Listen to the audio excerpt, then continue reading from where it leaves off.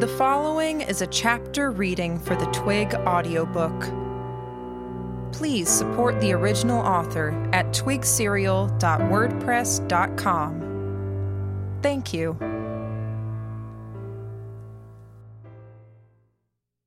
Chapter 3.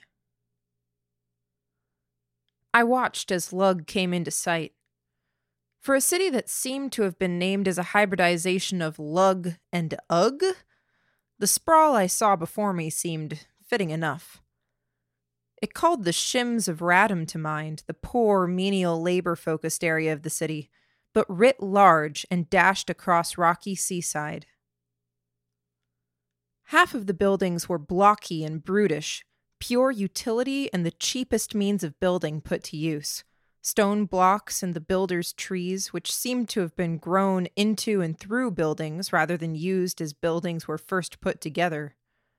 Of the other half of the buildings, those that weren't made out to be sloping off to one side by optical illusion and the jaunty slant of the rooftops, were actively working on falling over, with no optical illusion needed. A thick, dark smoke rose from chimneys. A thin spitting of rain came from the clouds above, and the odd occupant of the city had a lantern out or a flickering light on and casting orange light, despite the fact that it was still early in the afternoon. But the capstone, the element of Lug that made people want to drift close enough to see, should they be on a boat, was the impressive sight of the great superweapon. Or the ex-superweapon. It had died at sea and drifted inland, or it had died at the coast and languished there. Either way, it was too big to really dispose of, so it had been left to rot. The armored exterior and the skin had proven too resilient even for vermin and disease to eat at, and much of it had calcified over the last decade or two, the remainder falling away. As new buildings and sections of dock had gone up, they had done so under, over, and around the tendrils and tentacles that flowed from the armored carapace. Here and there, wood had been grown and brickwork laid to reinforce the structure. Professor Ibbott's mentor created that thing, Jamie remarked. Really? I asked. The waves were heavy in the bay, and the ship rocked this way and that.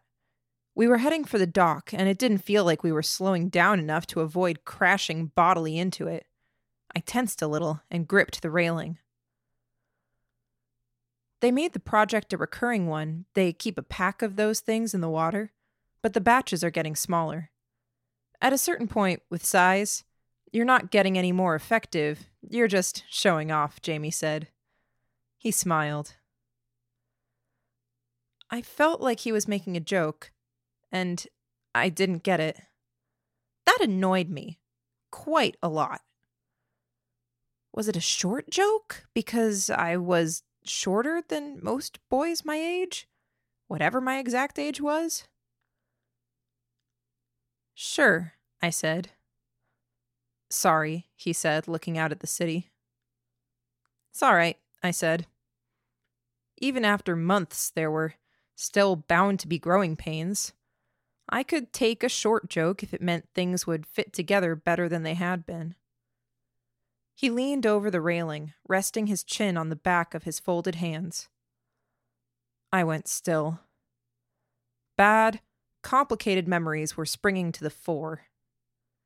I swallowed hard and I looked away, watching as the distance between the boat and the dock dwindled. The crew of the ship were rushing back and forth, seeing to duties. Lillian was further down the ship's port side, crouched over, her arms around Hubris, talking to the dog while she looked at Lug through the posts of the ship's railing. Gordon was below deck. When he pulled away like that, I knew something was troubling him. He'd be trying to rest so he could be in the best possible shape when we hit land again. Talking to Jamie was a good thing from a strategic standpoint. I couldn't just stick to Lillian and pester Gordon and call it a day. Leaving Jamie out and off to one side wouldn't breed loyalty or develop the firm bonds, and it would leave me in the dark about him and him in the dark about us when it came to knowing how each of us approached things and thought. It was a good thing. But it was so dang hard sometimes. You've been quiet on the subject of bringing the runaway girl home, I commented. I don't have strong feelings one way or the other, he said. Really? I asked. He raised his head up, which was a bit of a relief. Really? Really? I asked him. No, he said. The chin went back down, and he resumed watching the waves break to individual pieces against the rocky outcropping that was the closest thing to Lug's beach. Leaning forward like that, the position of head and hands talking while he scanned the surroundings with his eyes, bearing a part of himself, even with a singular no, it was too painfully familiar. I was tougher than this. The real Jamie wouldn't want me to be stewing in emotion to the point I couldn't function. You're not a Stitched, I said. You have a brain of your own. We won't bite your head off if you voice an opinion. I know that. I've read the books. Cognitively, I understand things. But not cognitively. Not cognitively, he said, breaking a small smile. Not cognitively. I feel like an imposter. You are, I said. I saw him flinch. He straightened, stepping back a little from the railing and from me. It dawned on me that the words had actually flowed from my head and out of my mouth. That wasn't what I meant to say, I told him. He looked away. I could see on his expression that I'd hurt him. This situation was a parallel to that one in more ways than how the tableau was set out. Jamie, I said. I can remember, Jamie said, very slowly, as if he was picking his words out. What Mary said, back when we first met. I overheard your conversation with Frey, Mauer, and Percy. You confessed your manipulation of Mary, and she said, I quote, "You're really terrible at being honest." I wasn't sure how to respond. We've been made into such warped, stunted people, haven't we? He asked. Fair is foul and foul is fair. I'm someone that was propped up with memories and knowledge, only to be knocked down and forced to pick up the pieces. You've been twisted around so that it is the lies you tell that are the most just part of you, and the truths you speak are the most unjust, I finished for him. No, he said. Not unjust or unfair, but you're really unkind when it comes to picking them out. If he'd wanted to strike me across the face, it likely would have hurt less. I didn't really mean to be unkind, I said. I know, he said. Like I said, I've read the books he left behind. I know how you operate. I know who and what you are in nature and personality. I don't think any less of you. I don't blame you, and I don't harbor any negative feelings. That's not... I forgive you, Sai, he said. His hand reached for my shoulder, and I pulled back without meaning to. His hand froze where it was. After a long second, he resumed moving his hand. He gave me 2 lame pats on the shoulder. I could remember tackling Jamie, the roughhousing, me getting his head under my arm, him getting my head under his arm more frequently. The jabs, no holds barred. This Jamie stood arm's reach away, withdrawing his hand. I'm going to go down and let Gordon know we've arrived. We might need to wrangle the indentured workers you purchased. I nodded. He turned to leave. I looked back at Lillian, wondering if she'd seen, or maybe to look for eye contact, to see someone's eyes with warmth in them, familiarity, genuinely happy to see me. Her attention was divided between hubris and the imminent contact with the doc. "I can't seem to do anything right when it comes to you," I said, to Jamie's back. He stopped. "Sorry," I said. He glanced back at me. "It's all right, Sai. I know that feeling very well." Only my white-knuckle grip on the railing kept me from falling over at the unexpected contact with the dock. When I stood straight again, I saw Lillian recovering from the light crash with Hubris's help. She stood straight and flashed a smile at me. There it was, that look. I'd needed that. I held out a hand. She almost skipped a little as she hurried to take it. Once she had it, I pulled her close. She didn't let go of my hand until I tugged mine out of the way, so the hug I gave her was a stilted one. Needed that too, if I could admit that much. "What's that for?" she asked me. I gave her a quick peck on the lips, then reached up. My fingers mussed up her nicely done-up hair as I put my hands around her ears. Then I kissed her again, more meaningfully. I'd expected one of the sailors on the ship to comment or jeer. What a grave disappointment that was. I could have made her blush. I broke the kiss.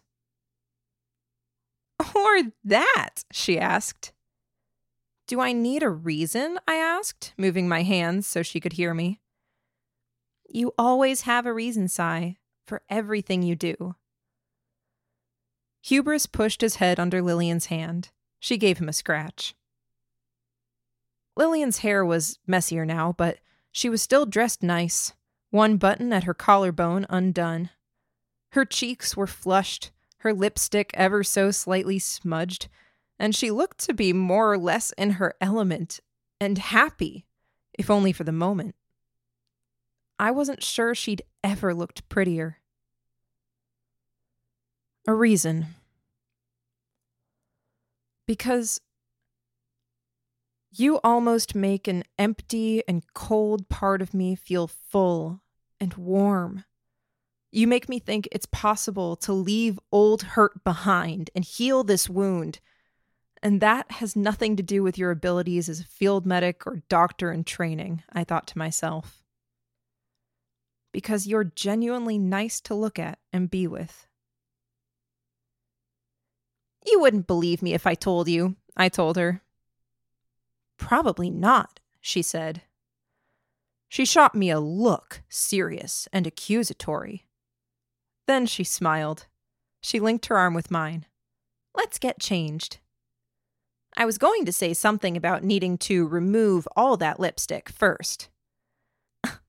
"I was going to already, Sai," she said. I reached out, put a finger on her chin, and turned her head my way so I could kiss her again. "Oh," she said. There, right there, that was the bright red flush and the flustered look that was all mine to enjoy provoking. "Not that we actually have time," I said. "And there it is, the letdown after raising me up." "Barely," I said. "Cut me some slack. And the mission does come first." "Except I'm dreading this one," she said. She looked up as a sailor pushed past us, breaking my hold on Lillian. We had to hurry to get out of the way as others were pressing in, wanting to access the cargo below decks. I made sure to keep our arms linked so we wouldn't be separated again, and the two of us headed back to the corner where the others waited with our luggage. I saw Jamie there. I saw him smile at Lillian and I in greeting.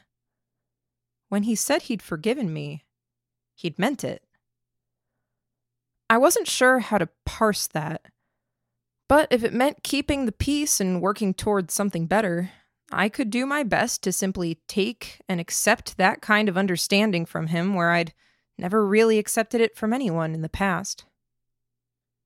I was doing that a fair bit these days, trying to make amends by making changes in ways I wasn't sure I could explain to the people in question.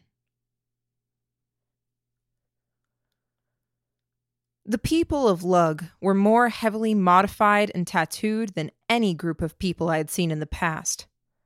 I tried to avoid staring as we passed a collection of 6 men with roughly identical builds, each with slabs of muscle, hunched over posture, and arms as thick around as their legs, which were thicker around than I was.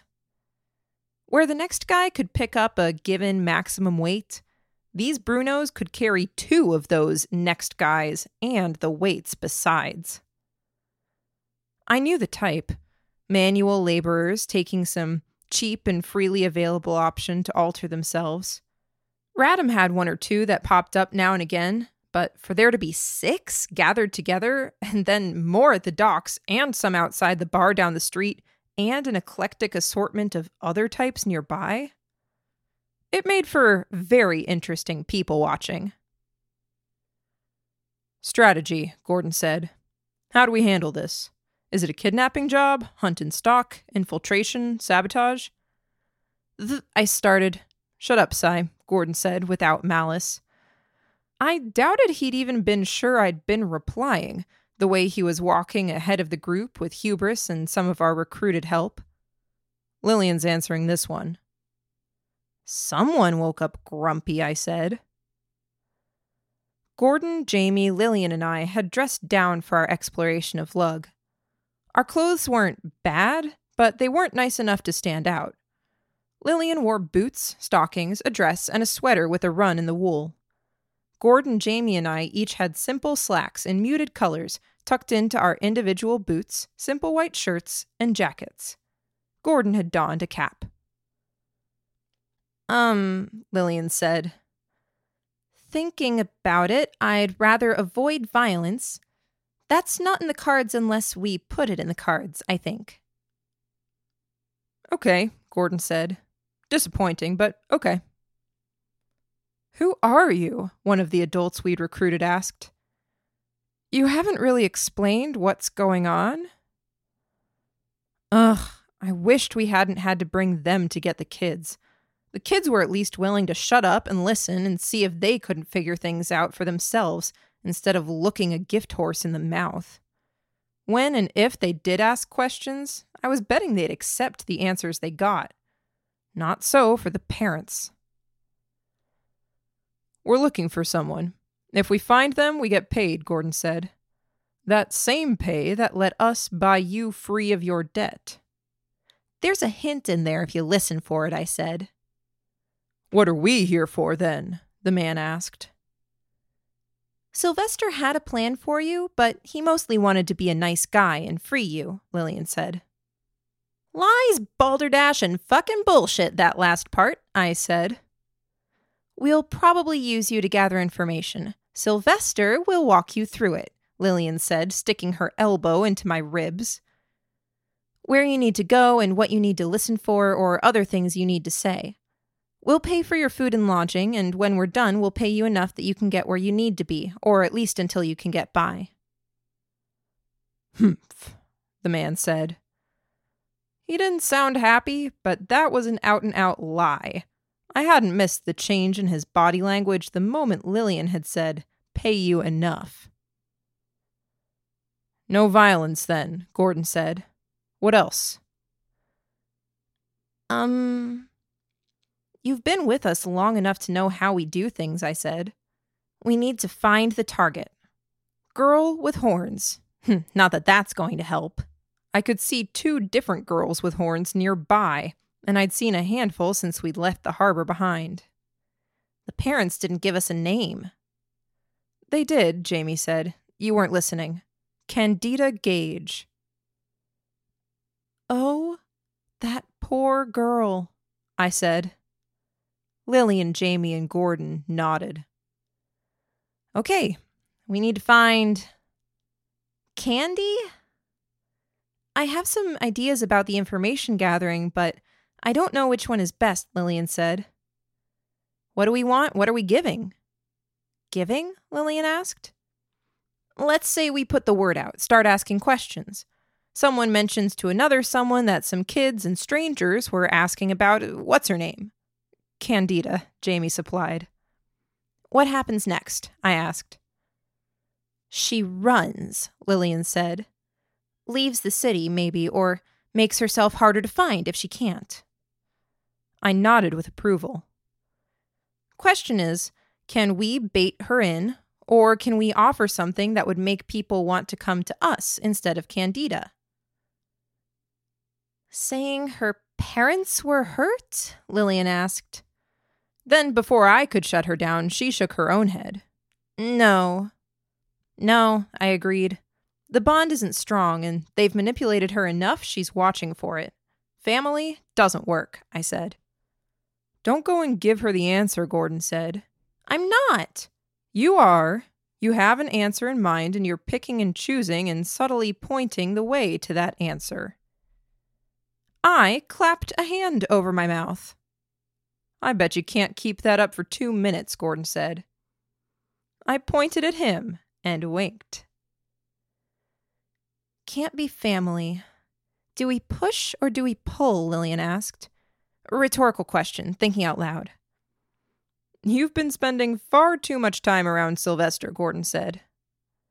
She's going to run if we push, unless it's the right kind of push, but I'm not clever enough to figure out how to do that. I poked her in the arm, hard, my other hand still in place over my mouth. When she looked at me, I wagged my finger at her. You're cleverer than you think, Lillian, Gordon said. I nodded in a very exaggerated way.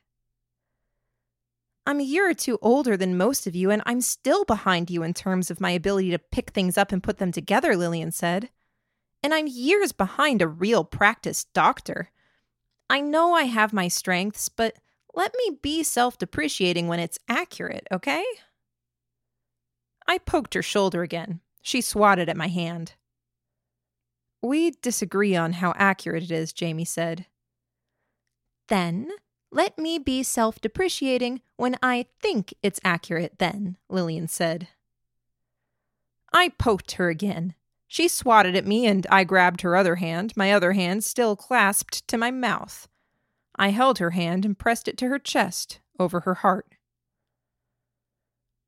Cy's trying to tell you something, because he just can't resist, Gordon said.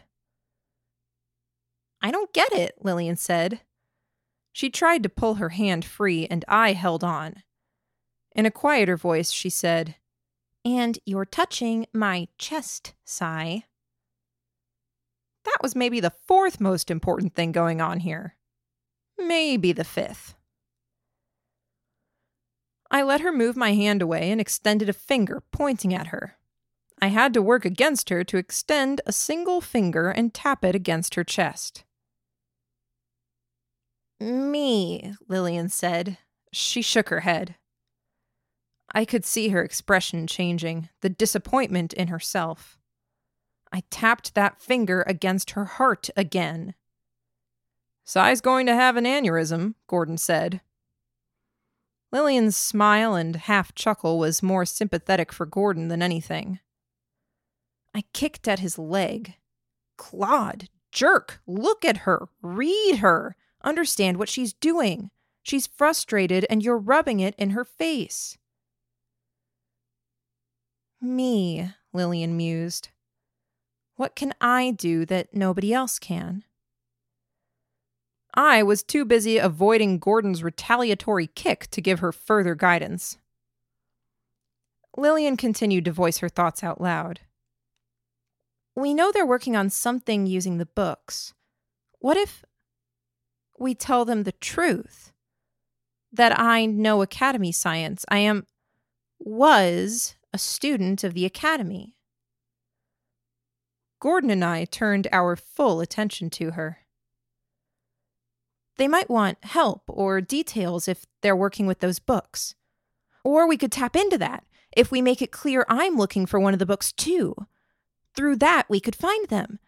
It's a slim chance, but it's brilliant, I said. Gordon said.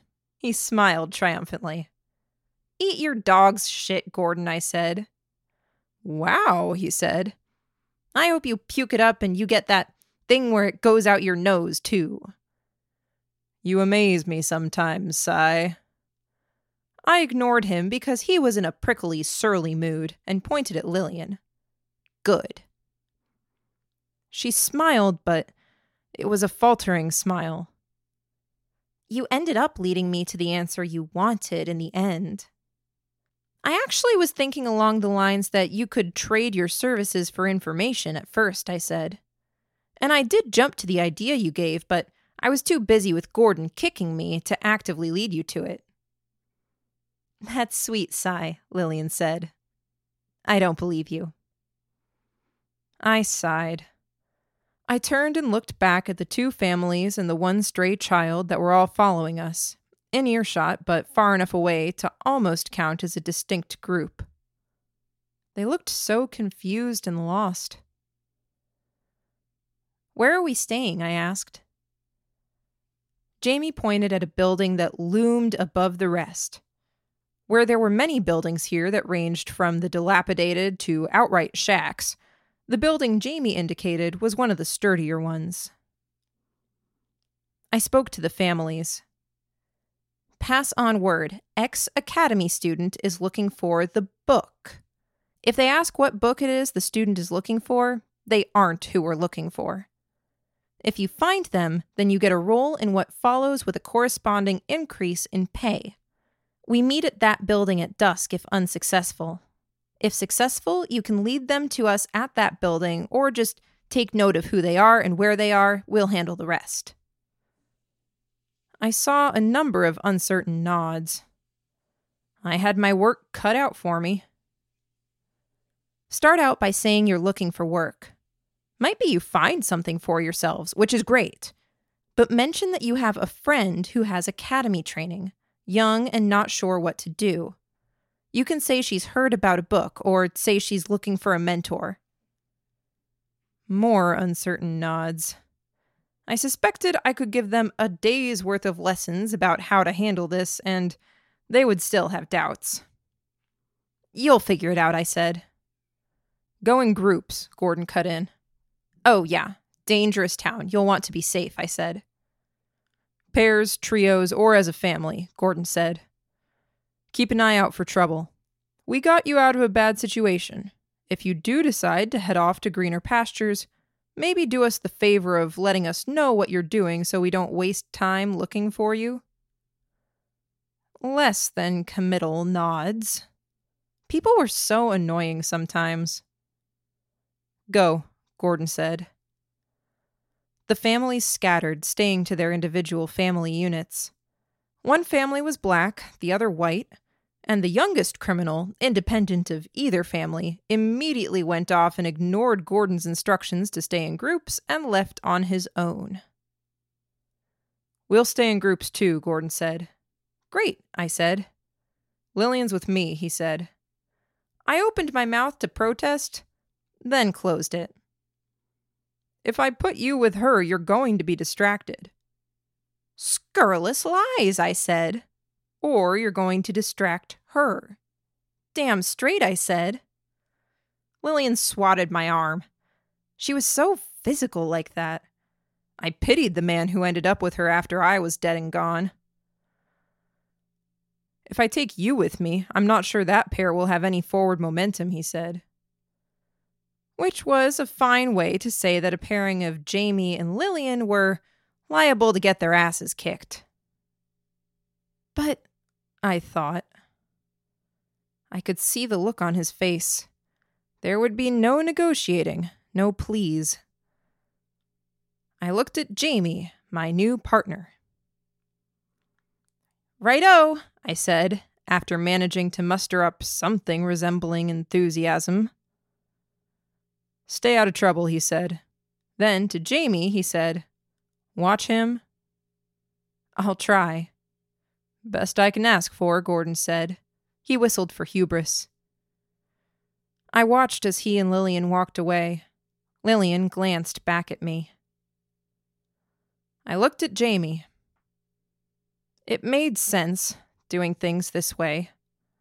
On a technical level, I knew it was for the best. I was doing a lot of those failed, miserable attempts at convincing myself that things were technically for the best, too, these days.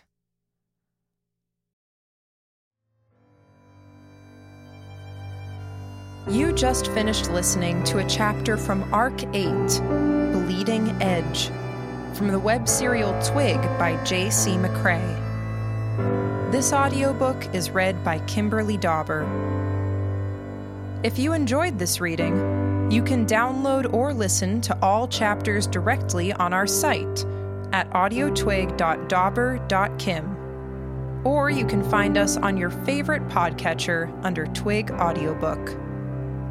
Thank you for listening.